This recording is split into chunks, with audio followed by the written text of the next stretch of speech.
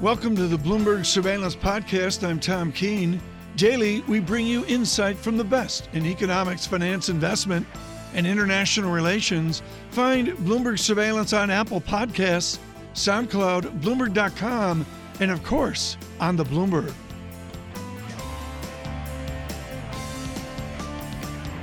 The markets are going to be a big part of the conversation today, as is a fantastic piece of reporting from our colleagues over at Bloomberg Businessweek. A special shout out to Jordan Robertson and Michael Riley as they reveal how China used the smallest of chips in a hack that infiltrated some of the biggest companies in America. The attack by Chinese spies reaching almost 30 US companies by compromising America's technology supply chain. This all according to extensive interviews with government and corporate sources. And I'm pleased to say, Tom Keene, we're going to be talking about this a little bit later in the program. So really looking forward to doing that a little bit later right here on Bloomberg Surveillance. To get to the price action and what's happening in markets, I'm also pleased to say that joining us here in New York is Tobias Lefkovich, Citigroup Global Markets Chief US Equity Strategist. Good morning to you, Tobias. Good morning. How are you? Let's start with those yields. 10 years, 30 years, all breaking out. What does it mean for the equity market? So look, we've been worried about this environment for a while. The economy's strong enough, wage pressures are starting to grow and probably will grow even further based on some of our analysis. So this was kind of almost in the cards. However, how much flexibility is there in the equity market to handle this? And our sense is that you've had a range on equity risk premiums since the global financial crisis of 4 to 7 percentage points, right? We are about 4.4% right now. So you have flexibility to get you to kind of about 3.5% offset by less risk premium because you believe the economy is growing. Beyond 3.5% starts becoming more challenging on the 10-year yield. And I think that's where the pressure starts to evolve on valuation. The chairman of the Federal Reserve out with, I think, a really important comment in the last 24 hours that he thinks we're a long way away from hitting the neutral rate at the Fed. What do you think of that, Tobias? So look, I wonder how much, and again, I'm trying to get into the motive behind saying that, how much of that is moral suasion, trying to prevent the yield curve going flat or inverting, and how much is that kind of Fed speak to force some steepening in the curve? I don't know his motive. I don't know if that is what he wanted to imply, but the Fed historically has been able to utilize its language to kind of get its way in the market. And if it didn't, then it can go into the market and actually use its toolbox and crowbar kind of to force the outcome. Yeah. Do you care what Indian rupee's doing? I mean, I know Citigroup's, got branches in Bombay and you're selling toasters and all that, but I mean, day after day, John and I are watching EM blow up in, different ways and different forms. And it seems like we're just rationalizing the revenue stream of Amazon or Apple or the other magic stocks.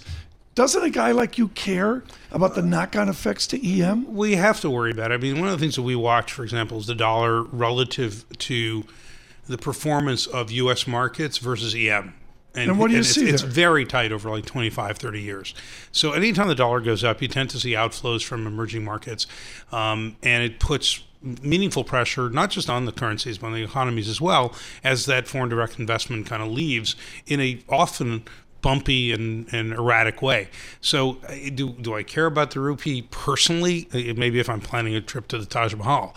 Do we worry about it from economic knock-on effects to the U.S.? It's fairly small for U.S. equity markets. It's horrible if you're sitting in the emerging markets equity world. Tobias, when you look at U.S. markets in a vacuum, and what I mean by that is just focusing on domestic issues, America looks great. The ADP report yesterday was solid. The non-manufacturing ISM was fantastic, and it looks like we're set up for a decent payrolls report as well. In a vacuum, things look great. When you look at things internationally, you just wonder how U.S. markets are holding up so well, Tobias. So I'm getting a lot of those questions, actually, like why is the U.S. doing so well? So one is the economy, where we, keep in mind probably 75% of the S&P 500 revenues are U.S. driven. If it's, for example, Asian sales of semiconductors, it really isn't. Those are products that are coming back here in the form of smartphones, tablets, computers, servers, etc. Some apparently with rice-like espionage units on them. But the the economy itself is fine. Right. That's one thing. Number two, technology in particular, which is 25% of the weight of the S&P 500, is phenomenal in terms of demand. And then lastly, we have massive buyback activity. So that's kind of keeping the U.S. separate from the rest of the world in terms of equities. Can we do a surveillance clarification, not a correction? You can do whatever Chris you like. from New Jersey emails in and says, did Tobias mean the old Trump Taj Mahal that is now the Hard Rock Cafe in Atlantic City? I haven't been to Atlantic City in many I years. don't think that's what Tobias meant. Exactly. I want to go. It I wasn't what want to he get meant. back there. Okay, and lose money at the table. Chris from Exactly. New Jersey emailed it. I'm not sure he needs to worry about the rupee if he wants to go to New Jersey, Tom. Well, you never know. Chris actually has been replaced. Just keep that in mind in New Jersey. That's why I had time to email. Gotcha. I think it was a different Chris. That's my guess. But I don't gamble. But then I maybe don't not. understand. I literally do not understand the appeal of gambling. I really don't. Well, we're not going to talk about Well, gambling. We're not going to talk about gambling. We know we're not doing People that. think what you do is gambling. I mean, come on. So let me It's give you. mean- So we're so far off the mean right Can I now. give you two very important statistical Please data do, points? Tobias. Okay. Nearly 78% of the time, if you buy equities, the S&P 500, you will be up a year later if you look back over 50, 60 years. It's not Las Vegas, is it? If you go to a casino, there is a 56% probability that you will lose money. Okay, then how do you respond to the Dow chart I have from 2007 that 5 of the 33 or 30 Dow stocks, rather, have outperformed Amazon, Visa, Nike, and there's 2 others I can't remember right now, GE on the bottom clearly. But I use the S&P 500, but if you that's don't fine. gamble and get those 5 stocks, you don't get alpha, do you? But if you bought the index, the Dow Jones index, you would have been fine. If you're trying to, I think for most individuals trying to pick that wonderful stock that's going to make you 10 times your money, you're probably going to lose because that probably That's starts called the entering. Pharaoh approach. That's, I Don't always bring joke me around. down with you. I own a few penny stocks. They just didn't start out that way.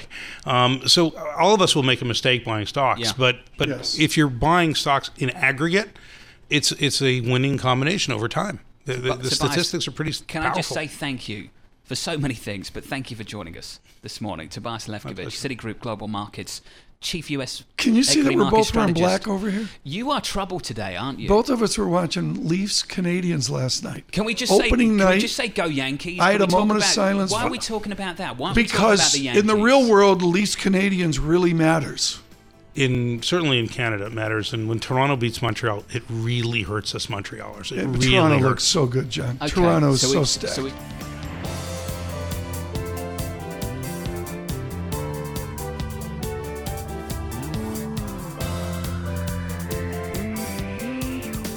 John Farrow and Tom Keene. And in terms of the diplomacy and the international relations of our Bloomberg Businessweek effort on spying by China, by elements of the People's Liberation Army, by placing microchips on server boards that ended up being used by 30 American corporations, and allusions, of course, over to our defense and intelligence establishment, it is good to speak to the 11th United States Ambassador to China, the gentleman from Montana, Max Baucus. Ambassador Baucus, wonderful to have you with us today. Many in government have known about these efforts by China for years. Bloomberg now publishes the history of this from 2014 and definitely 2015. Bring us to the present right now. Is cyber attack, spying, whatever you want to call it, from China, is it a growing issue or is it a stable issue? It's a growing issue. It's probably one of the biggest issues we have. During the time I served in China, I pressed the government as hard as I could to try to admit that there may be a distinction between cyber spying for security purposes and spying for commercial purposes. I couldn't even get them to agree to that. Finally, we got the goods on them when we able to document that one of their major companies, ZTE, was transferring technology against an anti-proliferation statute, and that's akin to what they've been doing. We also, during the OPR investigation, found that they stole about 50 million records of U.S. Citizens, and we had the goods on them, and they didn't admit it, of course, but they did agree that when we started to sanction them, that they would agree to security agreements with us, and which was there's 5 parts to it, namely to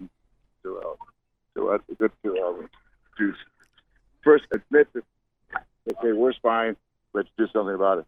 Right. Within this, Ambassador, is the idea of what should be our approach. Things move slowly in the legislative body of America. Do we have time to go through a slow American process to protect our cyber technology, or do we have to speed things up? We're going to have to speed things up.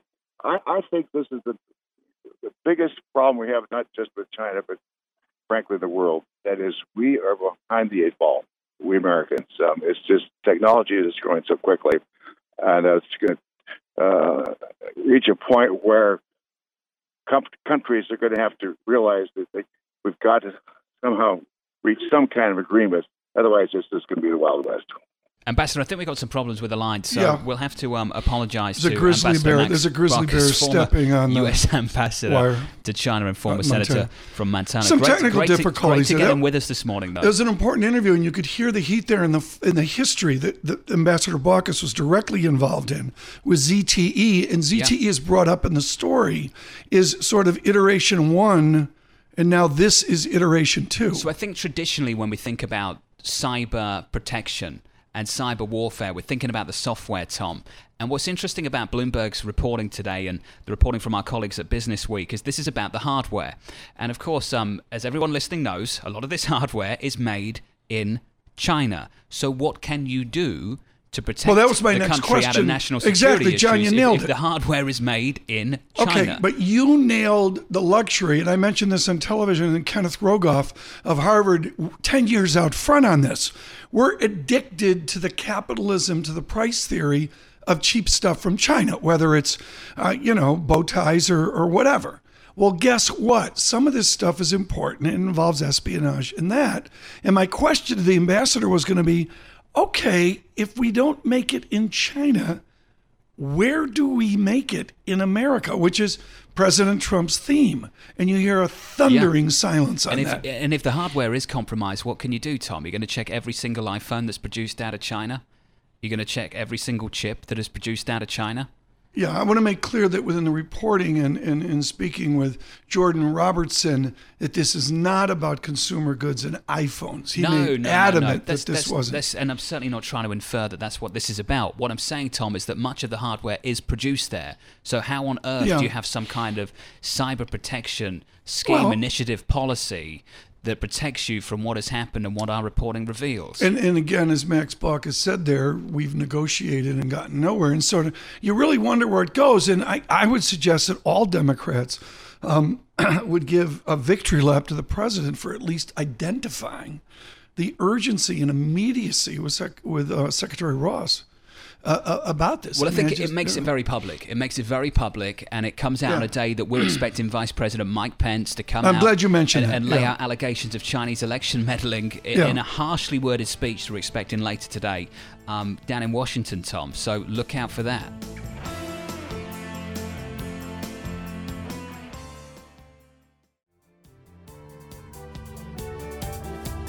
One of our most popular guests over the years, Louise Yamada, joins us now from Louise Yamada Technical Research. Louise, I'm just going to cut to the chase.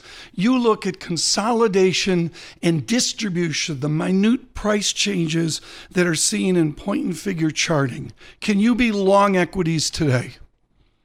We are growing much more cautious. I think I would be taking money off the table in the groups and stocks that are underperforming and that are showing monthly momentum sell signals, and we have more and more. Give us an example of those sectors. Does it include banking? Okay, yeah, it does include the financials. Utilities, of course, REITs, materials, industrials flirting with the sell signal, financials, and staples at this moment. And we have to see how the new consumer discretionary and the communications groups evolve, because what S&P did was not start them new with the new stocks. The new sectors, they've merged them and changed the divisors. Louise, so we'll see over time. And folks, I think all of you know that I'm fully on board with point and figure charting going back to 1880 and the idea of no time function on the x-axis. Louise, what everybody wants to know is, can you use traditional technical analysis to benefit on a buy, hold, sell basis with modern stocks like Apple Computer and particularly with Amazon? Of course. Yeah, you mean the point and figure chart? And what do they say then? Okay, you could use them. What do they say right now?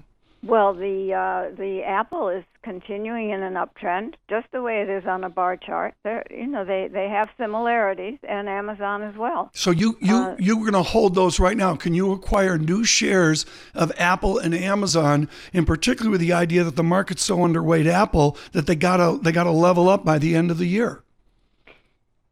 Well, the stock's been doing incredibly well. I mean, if you have no positions, I think you could probably nibble a little, but things are getting quite extended. And given the fact that we're starting to see some underlying, over the past month, this year, we've been seeing negative divergences in new highs, new lows, and volume momentum in stocks above the 200-day moving averages, which now for the New York Stock Exchange has broken below 50% and is a clear warning for the overall market. So, right. And the divergences have been going on for several years. So we're getting closer and closer. Right. What would happen next, which would concern us, would be monthly momentum sell signals on our indices. The European indices are all on monthly sells. Most of the Asian that we follow are, with the exception of Japan and India. Luis Yamada, in the last 24 hours, has been amazing split between large cap and small cap. With small cap, John, correct me, small cap south, right? Small cap moving south Yeah. over the last couple of weeks. This is right in the heart of Luis Yamada's research note. How do you parse small, mid, and large cap?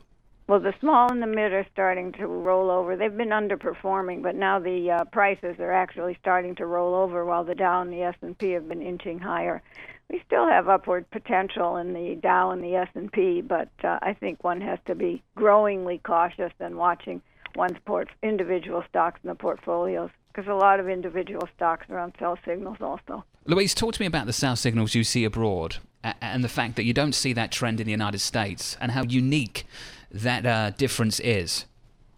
Well, you've got sell signals on the FTSE, the CAC, the DAX, the Italian market, Spain, and Switzerland. So there clearly has been pattern of distribution in those countries. Whether or not they can grip at some point and turn up is questionable with those monthly sell signals in place. But the U.S. is still in the lead.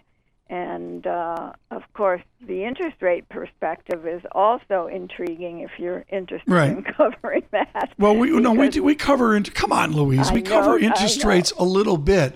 Do we have a true breakout on 10-year or 30-year, or are they within the Yamada range? Absolutely breakouts. We've been suggesting that even a little tick above 3 for the 10-year was a breakout. You have 8 to 10-year basing that's taken place in these treasuries, also for the 2-year. Yeah. And we know that reversals from falling rate cycles to rising rate cycles take time because they've all experienced deflationary pressures. Historically, it's been 2 to 14 years. And here we are, 8 to 10 years, and I think it's a very valid change. We're now in a new rising rate cycle. So, Louise, I want to ask you about this because so many people have a different level. They plot the 30-year bull market in treasuries, and they try and identify the point where we have a real breakout, where the bull market is over. Do you have that point in mind, and how far through it are we? It was 3%. 3% has been the threshold for the 30 and for the 10, and you're clearly through it. I think you have our report from this month, and there's a very interesting study showing that we've now put in the first lower in price, higher low in yield, and that signifies to us the point at which the trend has changed. John, we got to be careful here because Luis Yamada will hang up on us. If that's the case, and if you take, and you're going to love this, John, if you take a 3-box horizontal count and you get to some high yield of Luis Yamada, do yields finally compete with dividends? Forget about Luis Yamada. Louise, if you're a fundamental person, is higher yields finally going to compete with dividend and the assumption of dividend growth? Well, I certainly think at this point that a conservative investor could move into a 2-year note, if not a 1-year bill. where you're getting 2.5. I mean, compare that to some of the yields and then think about whether or not your stock is having difficulties. I would rather move to the safety of a short end. You don't want to go long end when you're moving into a rising interest rate cycle. You don't want the 10-year. You don't want the 30-year, because if you go with a 1-year or a 2-year and they come due, you can roll that money into the higher yield at that point in time. Right. 10 seconds, Louise Yamada. Thumb up on gold or down? Down. Okay, there you go. Louise Yamada. Neutral best, but down. Okay, neutral best, but down. Oh, that's fair. Louise Yamada, thank you so much. Louise Yamada, technical service. We really just a brilliant note. We protect the copyright, John, of our notes, but she's like old school, like the old, trends, distribution. She set an 8-year base in the 10-year yield. Is really how she looks interesting at perspective on rates. We're going to spend the whole day talking about fundamentals. It's nice to Legend see at Citigroup.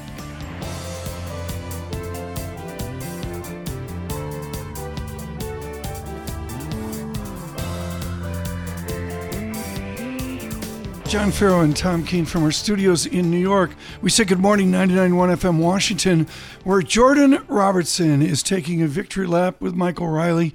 He is an author of a forever-changing article on cyber attacks, America, and our naivete of the Chinese. Jordan, there's about 8 ways to go here. John Farrow has 3 or 4 of his own. I want to focus on one thing. You have a pregnant sentence early in your Businessweek article where you basically say operatives of part of the People's Liberation Army. The PLA to me is in a museum display up at the Met in 1968, like Red Gardish and all that. Obviously, I'm wrong. Who are operatives of the People's Liberation Army? Sure. As the story shows, U.S. intelligence agencies have attributed this attack, this hardware modification attack, to a unit of the PLA that specializes in hardware modification. And the NSA here in the U.S., we have units that do these kinds of things too. But the difference is in China, you have the manufacturing base for the worldwide, the global, computer supply chain, computer equipment supply chain. So from what we understand, this is a very specialized unit of the PLA that, in addition to doing having cyber capabilities, specializes in manipulating hardware. So the cyber hardware synthesis. I mean, other than the fact that John Farrow looks a lot like Daniel Craig, I mean, it's out of a Bond movie, or it's, what's his name, Keanu Reeves, did I pronounce that right? The guy in the Matrix? Really, but let's get past all of this and get to the question. But come on, it's science fiction. It is. Are these guys in uniform? Are they, Jordan, geeky engineers who were at Caltech back in China? I want to ask you about that, just how difficult it is to access the manufacturing process of some of these goods, and at what point they infiltrated that process to get this chip into the hardware. Yeah, one of the things that we've encountered in reporting this story is people hear our reporting, they say, why would you go to those lengths? And the answer is, if you're China, well, the answer is because you can. If you're China and you're trying to infiltrate highly sensitive, highly secured government or corporate networks, that's really the only justification for going to these lengths. I mean, just to be clear, the Chinese government has no incentive to do this for mass market consumer devices. They would get caught. It wouldn't be targeted. But if you're trying to infiltrate highly sensitive, highly secured facilities, that's really the only thing that justifies the time and effort to do One this. example, and Lockheed Martin, I believe, is not in your reporting. Correct me if I'm wrong. Correct. You go to the Lockheed Martin website, and John, they've got a thing called the F-35 Lightning II, which is a jet. So if you got a little microchip on a board at any given company, John, aren't you going to get the blueprints, the radar, the electronics? So we're talking about access. They've got the access. I'm asking. So, Jordan, they've got the access, just in terms of the story and how this plays out. What did they do with that access? Do we have any idea what they did with that access? Sure. Yeah, well, we know what they wanted to. I'll clarify. We know what they wanted to do with the access from some of the government sources we've talked to. And the idea is this. One of the things we encountered in this reporting is people say, well, why would you land on a commodity server? Supermicro makes ordinary blade servers, the pizza box size servers that just process data. They're commodities. Why would you want to land on those servers? And we've had intelligence folks tell us a server is actually the perfect staging area for reconnaissance, probing, and Why? evaluating a network because it's a commodity, because nobody really looks there for a sophisticated attack. They look at the high value targets like a network switch, a network router, the places that hackers really love to be. So the idea is this is a staging area to perform reconnaissance on target networks, to have kind of a stealth access point in and out, especially if it's an internet data center like Apple and Amazon run. Tons and tons of traffic are being pumped through those machines every minute of the day. So you can hide in that traffic. And the idea is you've got a back door. You've got multiple back doors. You've got dozens or potentially more ways into these networks. And that's not an end. It's a means to an end. It's a staging area. It's a first stage of the attack. And the goal then is to get to more sensitive networks and to create a pathway into places where sensitive corporate IP is stored, or where there are Elemental, one of the companies in the story that found these chips. Their equipment helps run the CIA drone program. They process, and this is on their website, they process real-time drone footage for the CIA and the Defense Department. Like, if you're China, you can land on one of those servers and get any little bit of data out of them. We don't have evidence that they landed on the CIA program servers, but that is a supplier. Elemental is a supplier to that program. Yeah. That's a jackpot. That's the holy grail. If you're China, Jordan, it's worth taking the risk. It's a fantastic piece of reporting that I understand took you more than a year to put together. For our listeners that haven't been following this through the morning, there's some pretty strong denials by the companies involved. Amazon, Apple, you've been very transparent about it. You've published those denials. For our listeners that are skeptical, what do you say about the sourcing of your story and why you did publish it, even with those really strong denials? Sure. Thanks for the question. It's a very good question. It's very relevant. Apple, the principal actors in our story, Apple, Amazon, Supermicro, they've all denied the reporting very strongly. Now, as journalists, as Bloomberg journalists, we take that very seriously. We've circled back with sources. We've recircled back with sources. We've gotten more sources. And the reason we feel comfortable publishing this story is this is about a constellation of sources throughout the U.S. government and inside those victim companies, very senior insiders in those victim companies, Amazon and Apple, both, as well as across the U.S. government that corroborate this information. So we can't say why a company chooses to deny, what the thinking behind it is, but all we can do is present them with our facts, and if they choose to deny, we weigh the preponderance of evidence, and 17 senior, highly placed sources throughout the government and these companies, very highly credible, highly corroborated Jordan Robertson, regards to Michael Riley. Congratulations. Just a fantastic piece. Great work by the team. Look for a cover with a finger with a little baby microchip on it. It is from China. This is Bloomberg.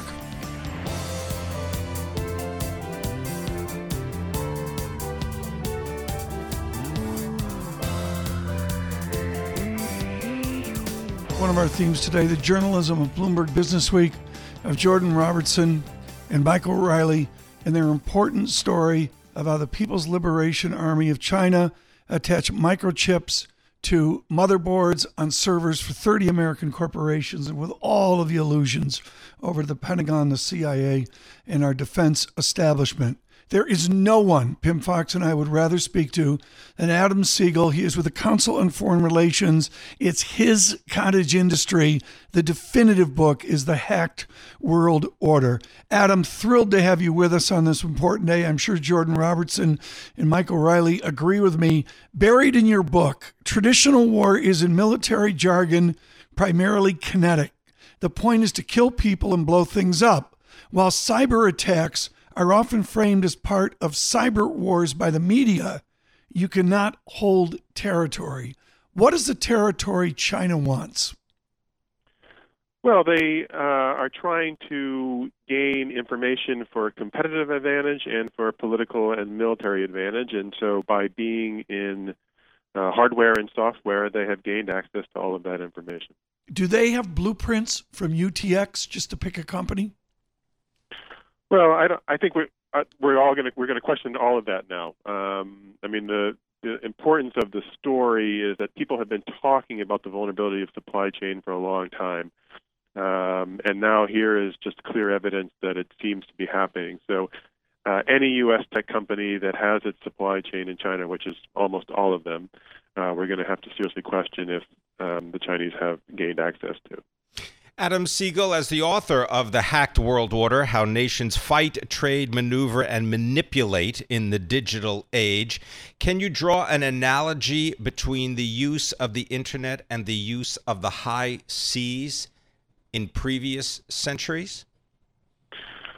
Well, I think for both, there was a period when they were completely open to piracy and theft, and nation states often used privateers or pirates to pursue their goals. And China has certainly taken advantage of the fact that there are no international rules for cyber, and that you can use the People's Liberation Army or the Ministry of State Security, and they can often use criminal or underground hackers and have plausible deniability. So we are in a similar age where it has been very hard to control, and where people have thought about cyberspace as a kind of a commons like the ocean, but it's one where there's a huge amount of conflict that defines the space.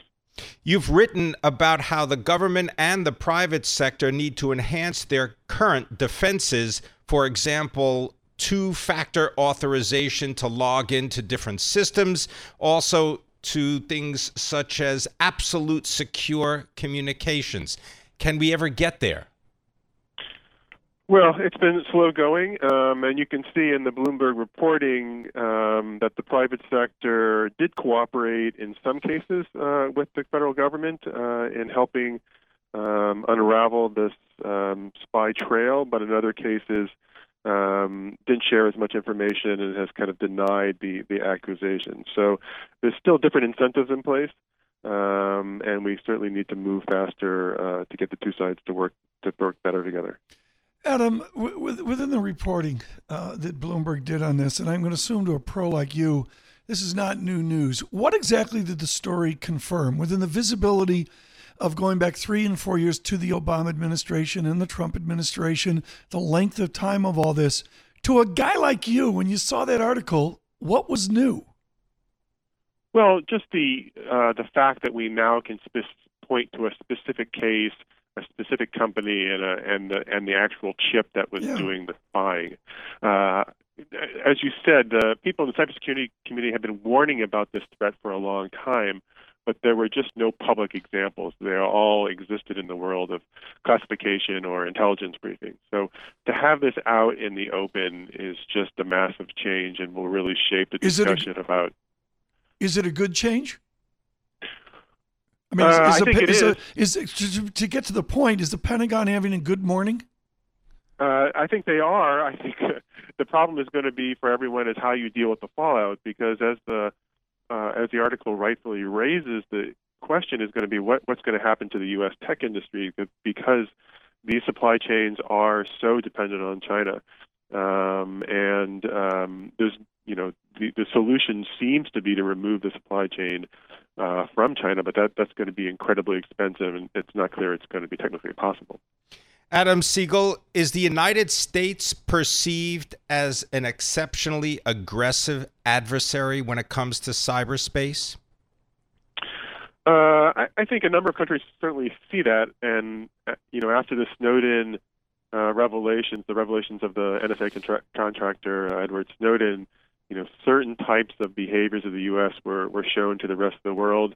China, in particular, took notice of that and began to think about both what it could do to become more secure from the U.S. and then also, put ideas in its head about what type of operations it would like to conduct as well.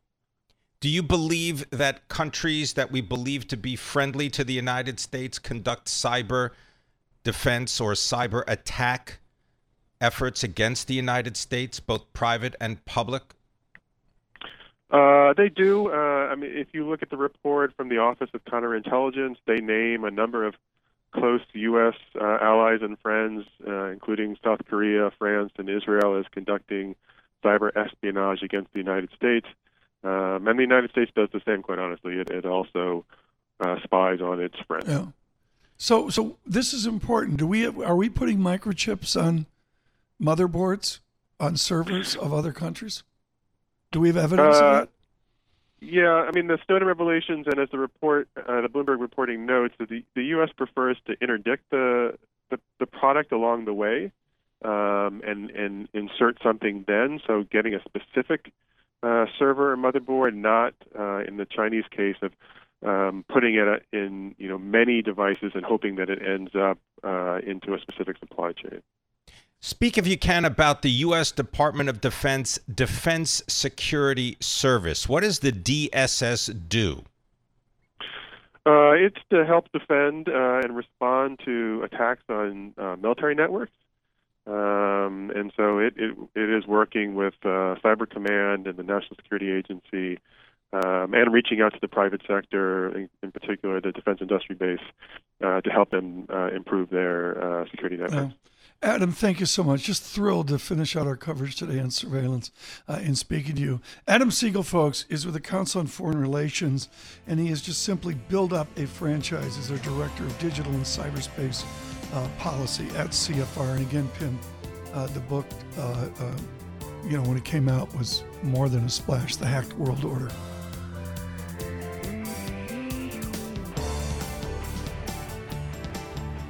Thanks for listening to the Bloomberg Surveillance Podcast. Subscribe and listen to interviews on Apple Podcasts, SoundCloud, or whichever podcast platform you prefer. I'm on Twitter at Tom Keene. Before the podcast, you can always catch us worldwide on Bloomberg Radio.